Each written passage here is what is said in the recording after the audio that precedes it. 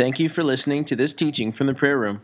For more teachings, notes, downloads, or to subscribe to our podcast, as well as information about who we are and our upcoming events, visit our website at theprayerroomdfw.com. And, it's important as we get into a teaching, or as we're in a teaching series on the book of Revelation and the end of the age, it's important that we have a biblical working understanding of who Satan is. And the Bible has given us a tremendous amount of information about who he is so that we could understand our opposition, so we could understand our adversary, that we wouldn't inflate him to be something that he's not, but we would also not consider him a chump or easygoing or somebody that we can just easily overcome.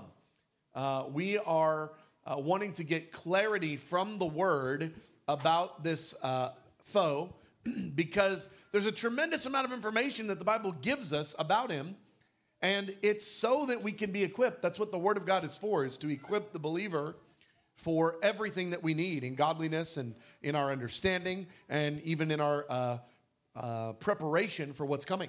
And so tonight, I really want us to be looking at this as kind of a study in who the Bible says Satan is, and then how he fits right into the end time scene, and specifically where we were in the last session in Revelation when we were talking about the war that starts in heaven.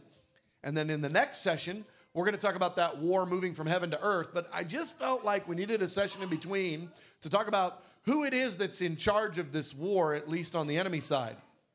So Satan's past and future. So here, just some biblical names and descriptions of Satan in the Word. I gave you the Bible references for all of them. The serpent, the enemy, Beelzebub, the prince of demons, the evil one, the father of lies, murderer from the beginning, the tempter, the thief, prince of this world, ruler of the kingdom of the air, Leviathan, and the angel of light.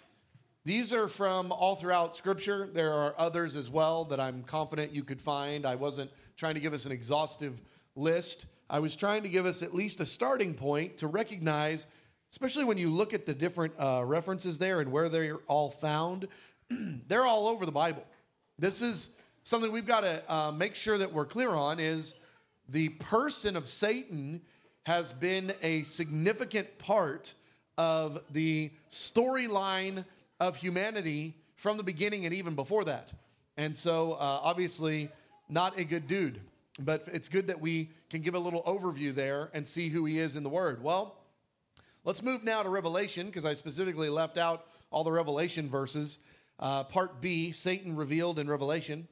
Chapter 12 mostly, but also in chapter 20 and a little bit in 16 and 13.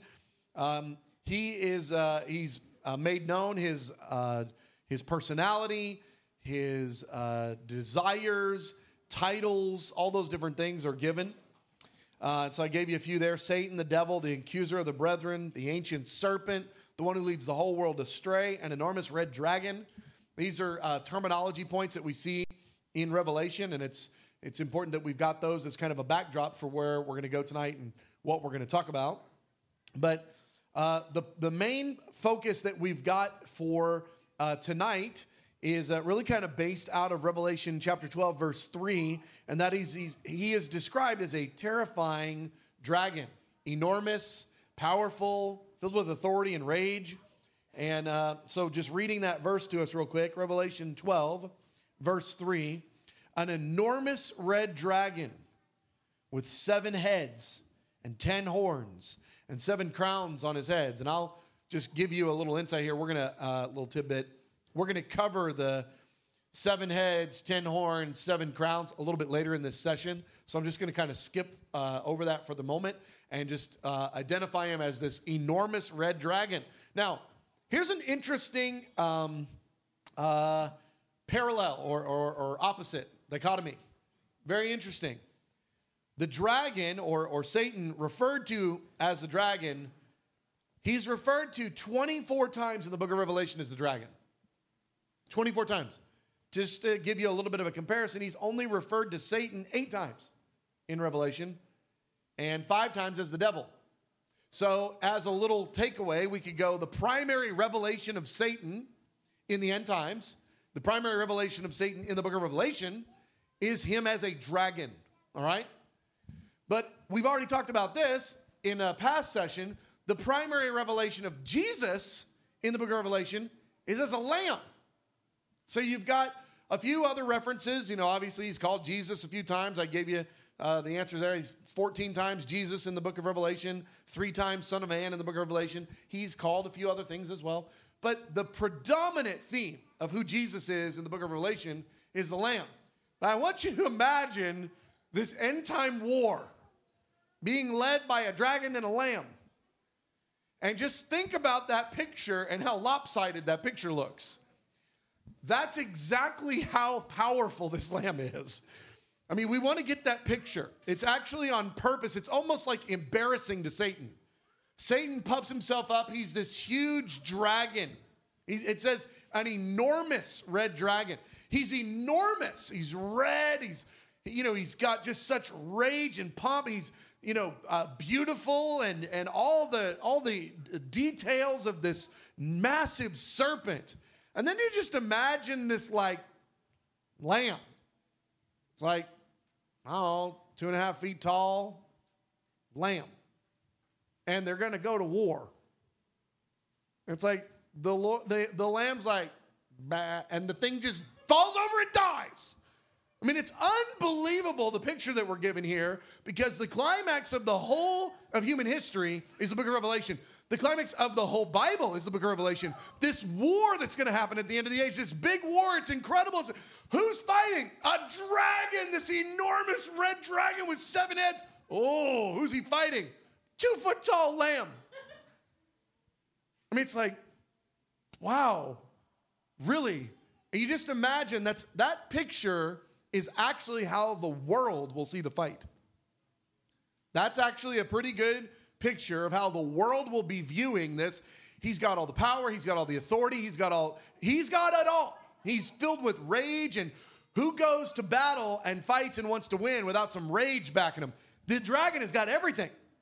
And then they'll look at the lamb and go, who is this lamb? Who's your Jesus? Who is he? He's not even really on the scene. We don't see him.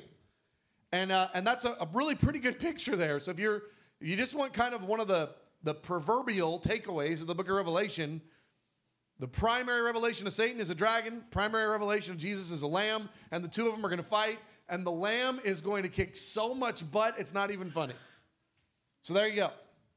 All right, now, as promised from a couple sessions ago, we're going to do the storyline of Satan's position and access related to earth and heaven, okay?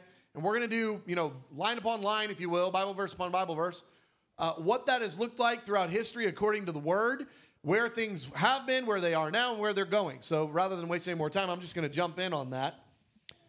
First of all, I want to start with, it's important that we get this because of the next reference. There have been ages, not one age. There have been ages before humans. Ages. So let's just read the verses. Romans 16:25, in keeping with the revelation of the mystery hidden for long ages past. Long ages past. More than one age before Paul wrote the book of Romans. Ages past, long ones. Second, Ephesians 3:9, this is Paul again. To everyone, the administration of this mystery, for which for ages past was kept hidden in God who created all things. I'm just trying to establish the clear point. There were ages before humans. At lots of time. So there's a whole lot of history before humans got on the scene. Okay? Why does that matter? Because John 8:44 says that he was a murderer, Satan, from the beginning. So Satan, from the beginning, ages before man, Satan was a murderer from the beginning. So Satan has been operating and doing stuff as a murderer for ages before mankind. And we don't know exactly when and how all that fits in, but I want you to imagine Satan as a murderer pre-humans. Okay? The period of time before mankind, Satan existed, and he was a murderer. All right? And the father of lies. All right, keep going. So now let's talk about Satan in one of those ages past, okay, somewhere in that timeline, before the fall of Satan. Now, I want to point this out. I've got Luke 10:18 here, top of page 3. Jesus, during Jesus' earthly ministry, I just want to tell you, this whole section, you got to pay attention or none of this is going to make any sense. You got to pay attention to the details. Otherwise, you won't follow the chronology, and this is just going to be words. You won't hear it.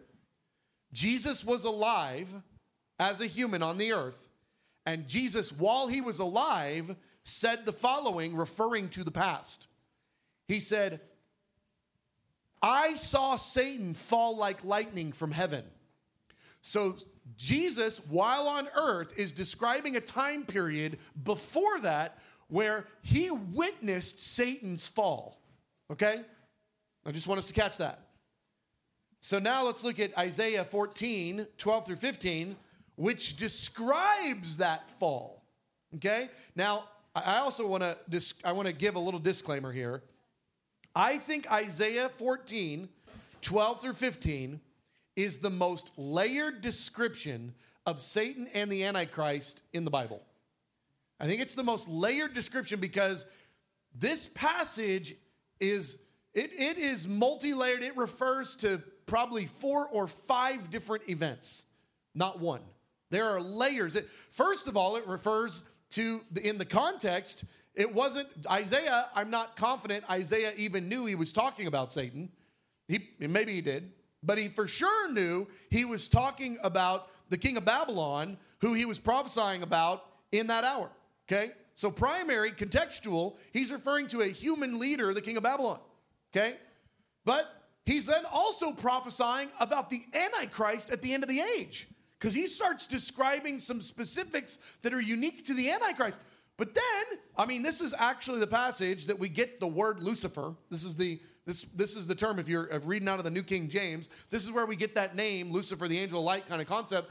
We get it here. We're describing Lucifer, but we're describing him as a past fall. But then it's also prophesying about a future fall. So the reason I want to give you all that, you would be remiss to look at this passage one-dimensionally, because there's more going on than that, a lot more going on. Now, that's important for you to know, because if you get super rigid, you're going to throw out all the other pieces of interpretation that are also meant by this passage. And so it's layered, and it's complex. So I just want us to know that. Isaiah 14 is complex, related to Lucifer and the Antichrist and the king of Babylon and the future. Anyway, I'm going to keep going. All right, so after the fall. So anyway, all of that so far describing Satan and the time period before the fall or even of the fall. It's describing that. Jesus saying, I saw Satan fall from heaven like a star, okay? Or like lightning. All right, now let's talk about after the fall, okay? After the fall, after the revolt and the fall, he was positioned on earth, but he still had access to heaven and to the throne room. So let's look at this real quick. Okay, now this is Genesis 3:1. The fall has already occurred. The moment that Jesus was referring to, I saw Satan, fall like lightning, that's already happened by the time Genesis 3 is occurring. That moment of Lucifer and his rebellion, that's already happened before Genesis 3, okay? Now in Genesis 3, the serpent was on the earth. And it said the serpent was more crafty than any of the other wild animals that the Lord God had made. He said to the woman, did God really say to you, you must not eat any tree from the garden? So this is Satan on the earth during the period after the creation, okay? He's on the earth. But look what it also says. This is now in Job. Job 1, 6 through 7. One day the angels came to present themselves before the Lord, and Satan also came with them. Like it was no big deal. Satan came with them. It wasn't like and the craziest thing ever happened.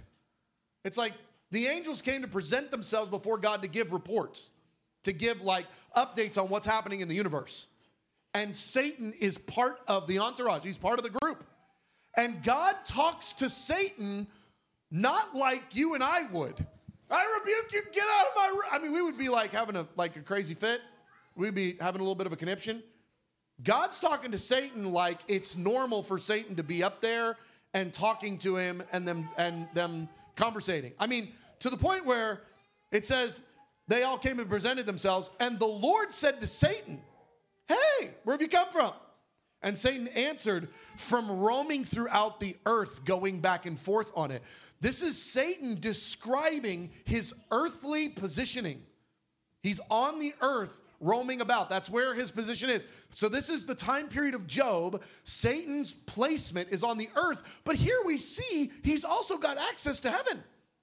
So during this, this one passage tells us he's got access to both heaven and to earth. Okay? And this is during the time of Job. All right, but let's keep going. During Jesus' time, I don't know if you guys caught it, but when Jesus was tempted in the desert by Satan, that meant Satan had to be there. So Jesus was tempted during Jesus' earthly ministry. He was tempted by Satan. He's talking to him. He's in the flesh, or whatever that exactly looks like. He's conversing. They're having a dialogue. It's not spiritual, whatever. It says Satan took him to this place or that. Satan and Jesus were interacting very like person to person okay, on the earth. So there is another place where we see Satan's ministry having great jurisdiction on the earth. I'm just trying, in this whole passage or this whole section, my objective here is to paint the picture and the chronology of where Satan has been and what he has access to related to heaven and earth. That's my whole point here. Because we need to get to the point where we get to Revelation 12 and he is cast out of place in the heavens and no longer has connection to it. No longer can go there. And now he's only on the earth, because that's where this is headed. All right? After Jesus' time, we see here, and I want to give us just the, history of the church here. Paul now, after Jesus, Ephesians 2, 2 Corinthians 4, then also Peter chimes in, gives us some information here. It says, you follow the ways of the world and the ruler of the kingdom of the air.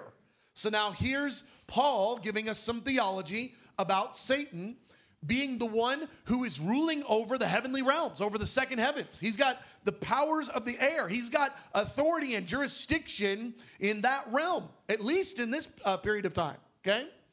But he's also called the God of this age, the next verse. First Peter describes him as your enemy, the devil, prowling around like a lion trying to devour. Well, that sounds just like the language of the Job account, where God asked Satan, "Where have you been?" He said, "Going back and forth, roaming about in the earth." This is the same idea. It's the same. He's got access to the heavens and he's got access to the earth. That's where Satan's jurisdiction right now in this present age. That's where Satan's jurisdiction is. He's got access to both. But then comes the war in heaven, Revelation 12. And then it says this: Satan was not strong enough, him and his guys, and they lost their place in heaven. It doesn't say they lost the battle in heaven. That's obvious. It says the consequence of losing that battle was now they no longer have access to it. They've lost their place, as in right before that they had a place, and now they don't have a place. They have a place right now. Revelation 12 is a future war, and when it happens, they will lose their place. And the immediate ramification is they lose their place, and they are cast and banned and restricted to the earth. That's why immediately it goes, woe to you, earth and sea, for the devil has been cast down to you, and his fury is great, and he knows that his time is short. See, it's a very different transition in demonic history, if you will, in the history of Satan and how he interacts. He's always had access to both. And when this war happens, Revelation 12, he loses access and he knows his time is short and he is raging and furious. And that's what everything that comes out in the end time drama from the enemy camp, it's all from that position of, oh no, you didn't. You did not just kick me out of heaven. You did not just ban me to the earth. You did not just restrict my access. Do you know who I am? I'm Lucifer. son of the morning. Who do you think you are? And he's raging, and he knows his time is short. So that's the storyline. But it doesn't end there. Let's keep going. During the millennium. I mean, I'm telling you, there's a lot of information about Satan, where he is and what he's doing at what time, in what age. I mean, we're talking about spanning at least 3 different ages here, maybe 4. Okay? No, 4. At least 4, maybe 5. All right? During the millennium, he threw him into the abyss. This is the angel. Throws Satan into the abyss and locked it and sealed it over him to keep him from deceiving the nations anymore until the 1,000 years were ended. After that, he'll be set free for a short time. So check this. During the millennium, we see once again, it's like Satan just keeps losing more and more ground. You know, he started off as like Lucifer, you know, this angel of light and worship, and you know, all he's ever wanted was to be God and to be worshiped as God. And just as the ages keep going, it's like he keeps getting a worse deal and a worse deal related to his primary objective. It just keeps getting worse for him. He keeps getting further and further away from his primary objective. So now it's during the millennium. He's locked in a prison for 1,000 years. I mean, Satan thought it was bad to be on earth and bound to the earth for that 3.5 years. He thought that was a bad deal. Now he's locked up for a millennium. That is worse for him. That is horrifying. He's just in there mad and yelling at the wall. I mean, he's like really, really ticked. But again, I'm just like, I'm blown away by the level of detail that we're given about Satan's jurisdiction, power, authority, realm, and influence, and posture and position at each step in the redemptive history of mankind and even before. It's so interesting. So now we're told geographically, now he's lost access to both earth and heaven. Now he's stuck in the abyss for 1,000 years as prison. But after that, he is allowed to be released from his prison. Top of page 5. Satan will be released from his prison, and he will go out to deceive the nations, to gather them for battle. In number, they're like the sand on the seashore. You just imagine at this point, he's so excited, but it's such a false hope. And I don't know about you, there's some of us in this room that have really dealt with expectations and hopes and false hopes and denied and not in my house sort of, denied. It is painful to get your hopes up. Then to have circumstances align that make you for sure think you were right. Those expectations I had were right. And you give yourself to it all the more. And then bam, swat it down right in front of your face. It's like the worst ever. And so I had never seen this before. I think part of what's happening here, it is by no means the fullness of the story. There's so much more to it. But I think part of what's happening here is the humiliation and the pain of that loss and the ache of finally broke through. Finally, I'm out of prison. And even given that opportunity, it looks like he's finally going to get his desires and he's going to finally conquer God. And then just boom, it's swatted down in a second. And then the final destiny right after that, going from what looked like a hopeful conquering of God and the earth and all of Satan's purposes, what goes from a hopeful conquering is immediately an eternal banishment into fire and punishment. This is the story of Satan. So I want us to all know where it's going and where it's been. And I want to tell you that war in Revelation 12 is a really, really important thing that we understand. It is a future war. And when Satan is cast to the earth, that's when his rage and his fury will be great. And the world is told, woe to you, for he has gone down to you. Okay. Well, let's now get a little bit back into this Satan as a 7-headed dragon thing. Okay. Now, this is kind of interesting. I mean, super interesting if you spend the time looking at it and then think about the ramifications of what this means.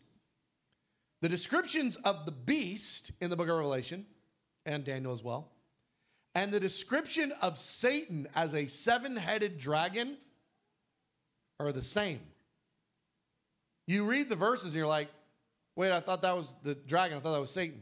And you read in this verse, like, wait, that's the Antichrist. For sure, it says the beast that, wait a minute. Why are they both being described the same? I'll give you a hint. Why are Jesus and the Father described the same? There's a little hint for you. There's a little tip-off. So let's look here. We've already seen, remember we read Revelation 12, verse 3. If you need the little refresher there, that's when it said 7, 10, and 7 as far as the heads and crowns and horns, okay? Well, that's talking about the dragon, Satan, for sure. Now let's look at all the places that describe the Antichrist using the exact same language, okay? Because all of this is helping us to see what's happening. What's happening in the Great Tribulation, Satan is projecting everything through the Antichrist. He's finally getting his moment on the earth. He's getting 3.5 years. All right, so here's the beast that comes out of the sea, Revelation 13:1. I saw the beast coming out of the sea. This is the beast, the Antichrist. He had 10 horns, 7 heads, and 10 crowns on his horns. And each had a blasphemous name. That's the exact same language as the dragon. Exact same language. Then we see the scarlet beast with the blasphemous names. Again, this is the Antichrist, but now we're in Revelation 17. It says, I saw a woman sitting on a scarlet beast that was covered with blasphemous names and had 7 heads and 10 horns. But remember, the dragon has got the 7 heads and the 10 horns and the 7 crowns on its heads. It's the same deal. All right, yeah, I gave you that. It just says the same thing over and over.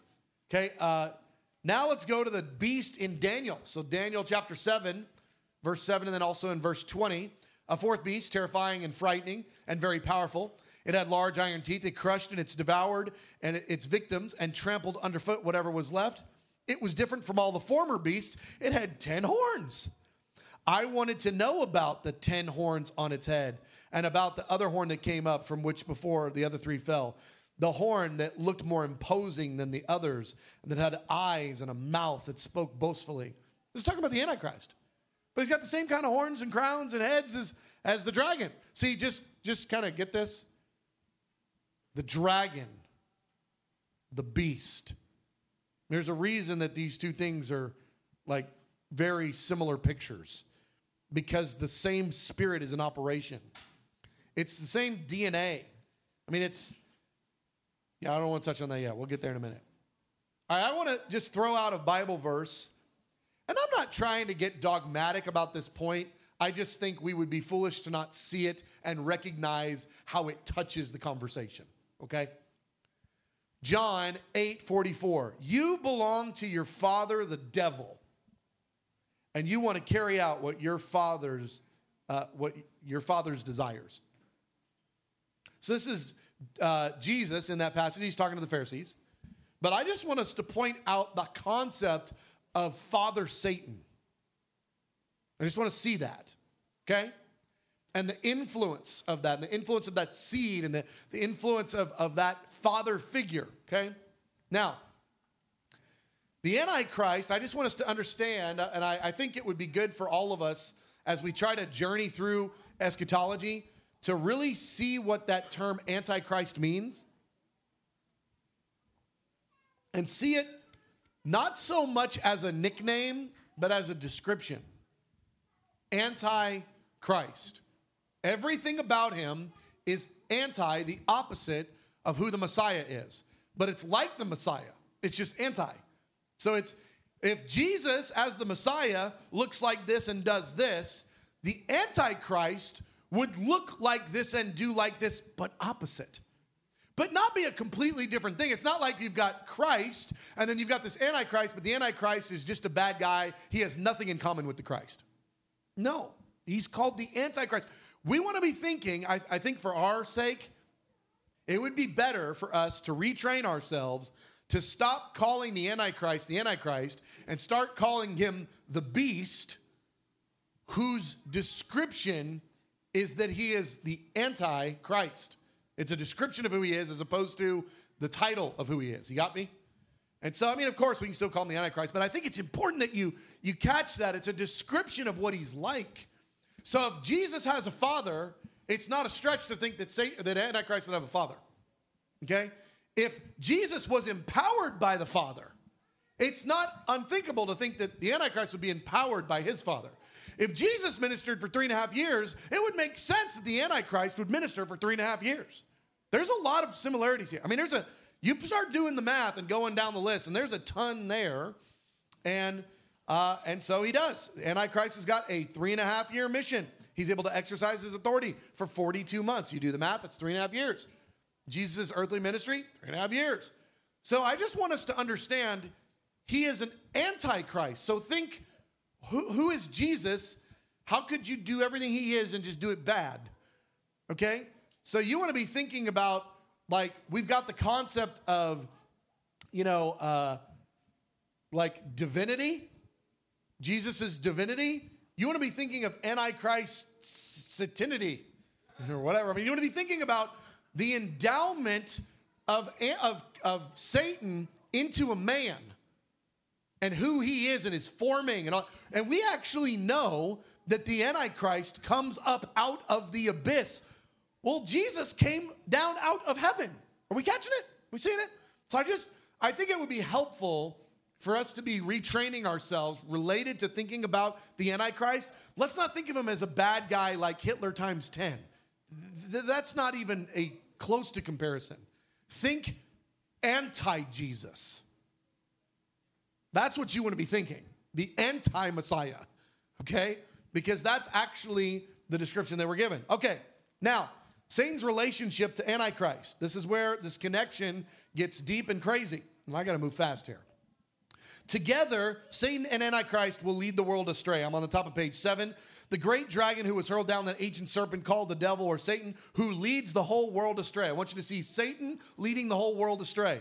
Antichrist. The whole world was filled with wonder, and they followed the beast, and they also worshiped the beast. This is now Satan and Antichrist operating in league together to get the world led astray and operate according to the purposes. Just like Jesus did nothing that he didn't see his Father doing. You catch it? Okay? The dragon watches the rise of the Antichrist. So you don't want to be thinking of, like, you got Satan and then you got the Antichrist and they're both bad guys in the storyline. Satan is standing on the sea watching the rise of Antichrist with great gaze. I mean, he is really paying attention to who this person is that's rising up out of the sea. The dragon stood on the shore of the sea, and I saw a beast coming out of the sea. Satan's standing right there, almost beckoning. I mean, we don't know how all that works. We know this.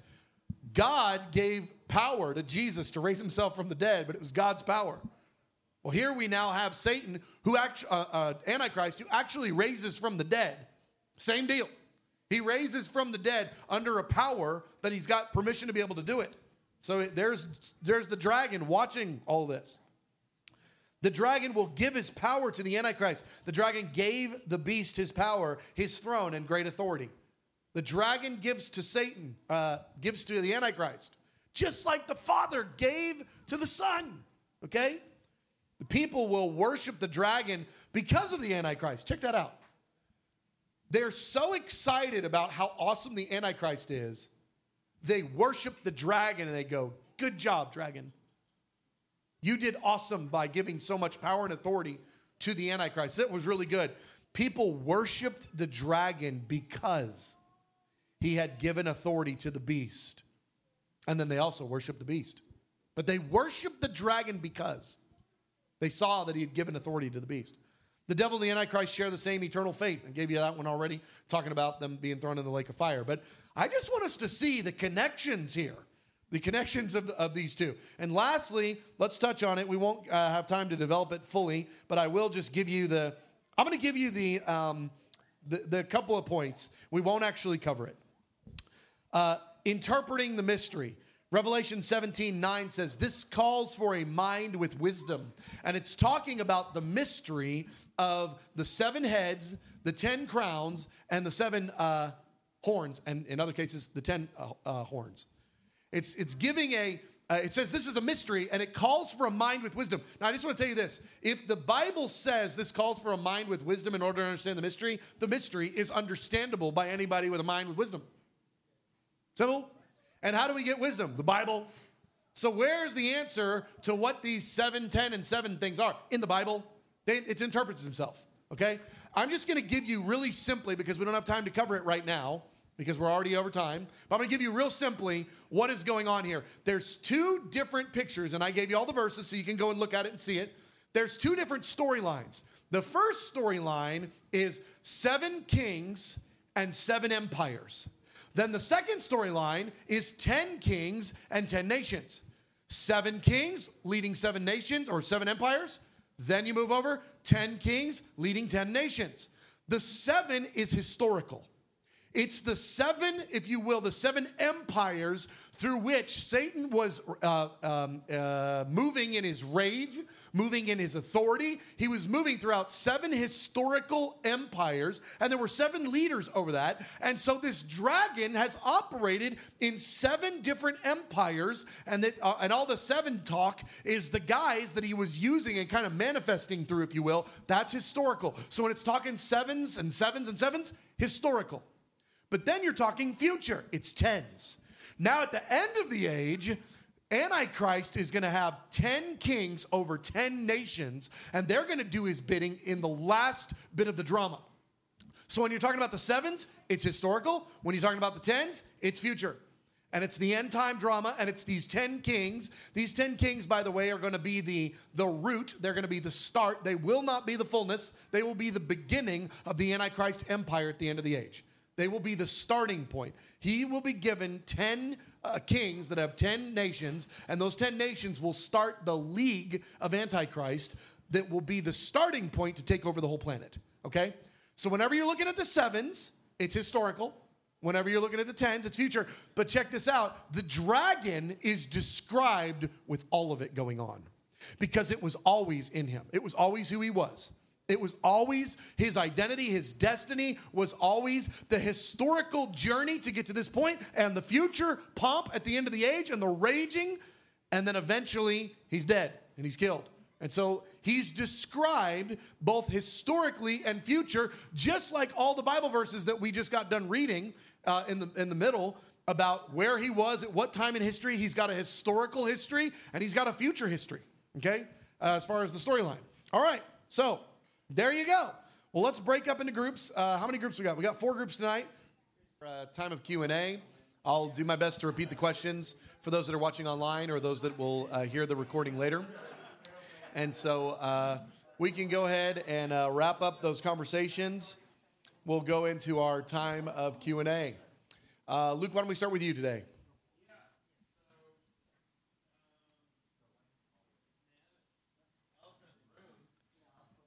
Okay. Why does the devil even try? I mean, if he's got kicked, out, defeated, beat up, struck down, lost the war to Michael. I mean, not even the number 1 contender anymore.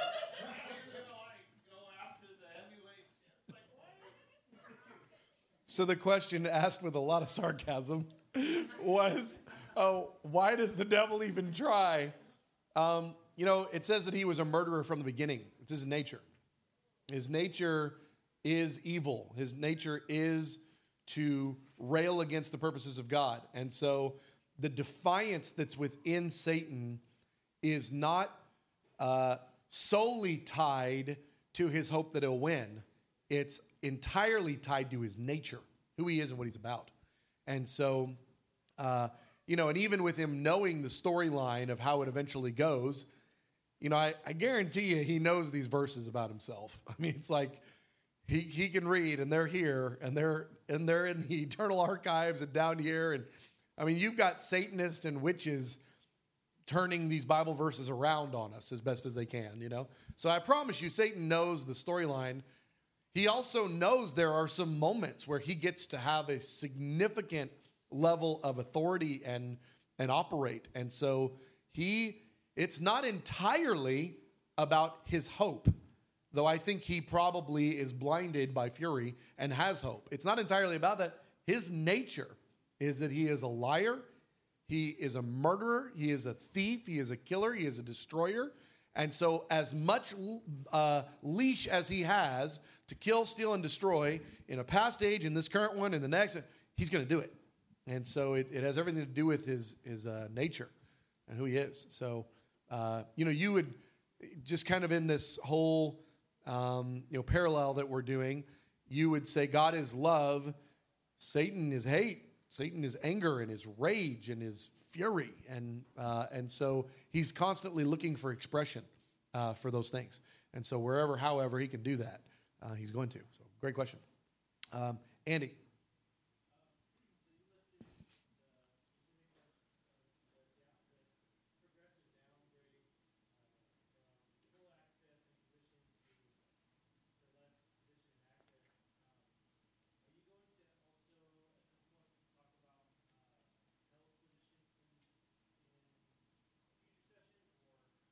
No, only because we did a whole session on hell in the book of Revelation.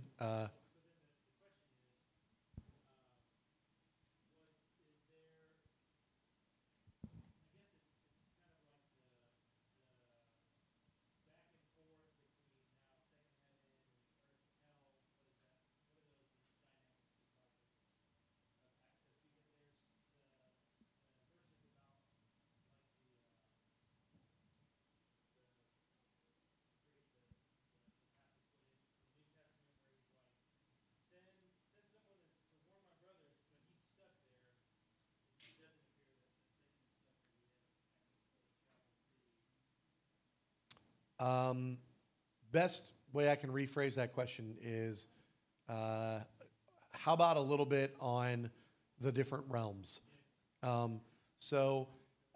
You've got, maybe the best way to say it is you've got heaven, the city, in the heavens. And you've got hell, the abyss, in the earth. Okay? But these are different places with doors. And just because you're on earth doesn't mean you can go to hell. And just because you're in hell doesn't mean you can come to earth. And just because you're in the heavenly realms doesn't mean you can access heaven. So there are these places that are distinct. And so some people have described the heavens or the heavenly realms as the second heavens. And I don't think that's bad. I just don't see that phrasing. That might be a different translation that I'm not familiar with, and it might actually say second heavens. I'm just not familiar with it. But whether it does or doesn't, you don't want to be thinking about it the way that sounds. Because the way that sounds is earth on bottom, second heavens is the thing in the middle, and highest heavens or heaven is up above it. Heaven is a city, and it has a geography, a astronomical point out there. It's like it's got a fixed position out in the heavens, okay? And so then similarly, you've got hell that has a geographical point in the earth. So these are not just ethereal ideas or places. There are these realms, but there's access points and doors. God's got access to all of it, all the time, forever. Satan has got access at different points in the storyline to different places. And not all of those points any longer. But you see, eventually he's put into hell as a lock point. He's used to being able to, get in there, I'm assuming, but now he can't get out of there. So it's like, now he's like stuck. Now he's a prisoner there. And remember, it says that hell was created for the devil and demon forces. So it was actually created for him. And so, anyway, does that kind of answer some of the heavens conversation? Again, I just think the term the second heavens I think it paints a little bit of a wrong picture that makes heaven the tallest, the highest, in some sort of like, if you're looking into the universe, way, way, way out there's heaven and everything. It's not like that. Heaven is a city in the heavens, in the heavenly realms. You see the stars and things referred to as the heavenly realms, as part of the language of the Bible. And so heaven is in the heavens, hell is in the earth. I think that those two concepts can be helpful in helping define it. Okay, question over here. Yeah, so I think it was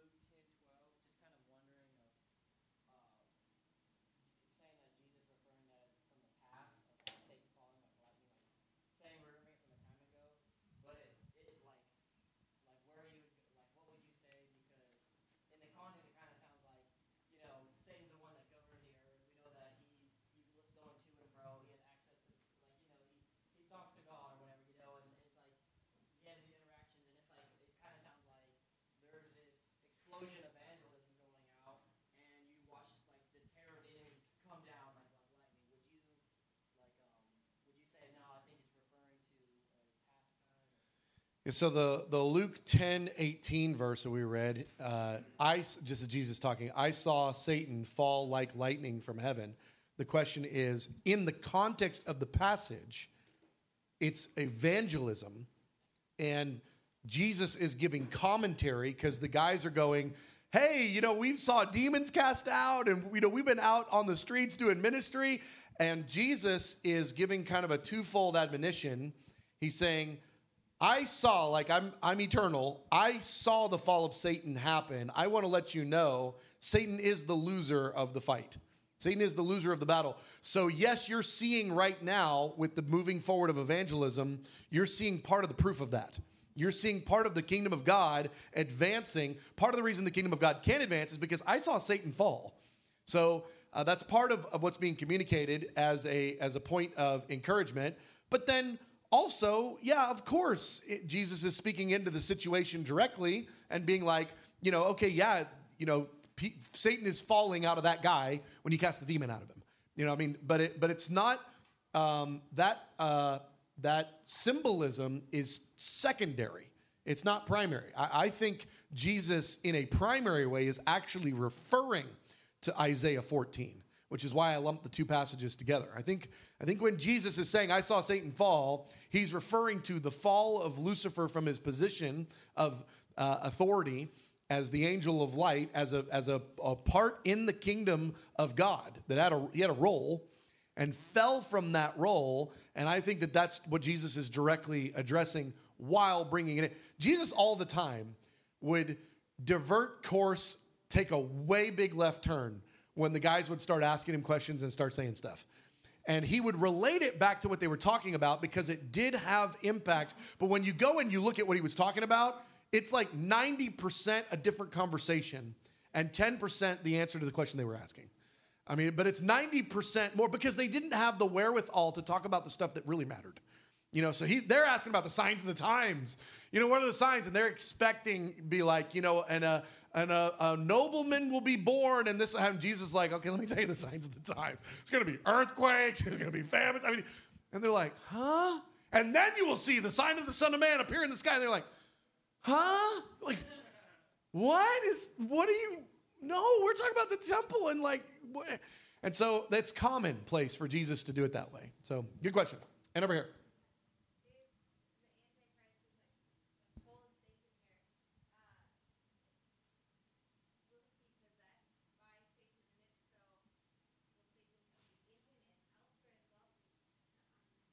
Yeah. So how does this work? To what degree is the Antichrist possessed or of Satan or whatever? I don't know exactly, but what I can say is the spirit of the Antichrist is already in the world, and so that's out of 1 John. So we've got this revelation that the spirit of the Antichrist is already in the world. So what if kind of like if we can use the spiritual terminology, and we talk about our friend who the Holy Spirit's moving in their life a little bit. And we're like, man, it's really cool. The Holy Spirit's on them. It's really cool. But then we've also got Reinhard Bonnke. And the Spirit of the Lord was moving on Reinhard Bonnke a lot more than your friend. And so there is this stagger stepping of the measure of an anointing of a spirit. And so right now, the spirit of the Antichrist is already in the world. What about when the spirit of the Antichrist is at 1 out of 100 right now, and it's 100 out of 100 resting on the man, the Antichrist? And that deals with the whole omniscience thing, because the spirit of the Antichrist is real. And so it's kind of like the Holy Spirit is in us, but the Father can proximity be still in heaven while the Holy Spirit's in us, And so you want to kind of use those. Again, Antichrist. You want to think kingdom of light, flip it. And then what are the parallels? And if those parallels aren't perfect, they're really helpful. They're close. You get real close to accurate when you're thinking that direction and that angle. So the Antichrist will be fully demonized. We'll have his own spirit, which is in the world now. It's just waiting for him to come. So, just imagine the Holy Spirit in the earth and then Jesus on the planet. It's like Holy Spirit's like, finally, I get to have full expression in somebody. It's like the Antichrist spirit is going to get to have full expression in the Antichrist when he comes. And so is that mostly answered, sort of, kind of, half? Lord help. All right, so worship leader, you can come on up. Guys, these are good questions. And I really think that tonight, and I appreciate you bearing with me, giving me another session in here. You didn't really have a choice because I didn't ask your permission. But give me another session in here where we didn't go straight into the war when the war comes to earth, because we did when the war is in heaven, but next session is going to be when the war comes to earth. I really think this session is going to help us contextualize that war a lot better, because we can really kind of understand a lot better of who the foe is that's bringing the fight. So I think that'll really help us. This concludes this teaching from the prayer room. For more resources or to schedule another TPR teacher to come speak at your church or event, please see our website at theprayerroomdfw.com. Thank you.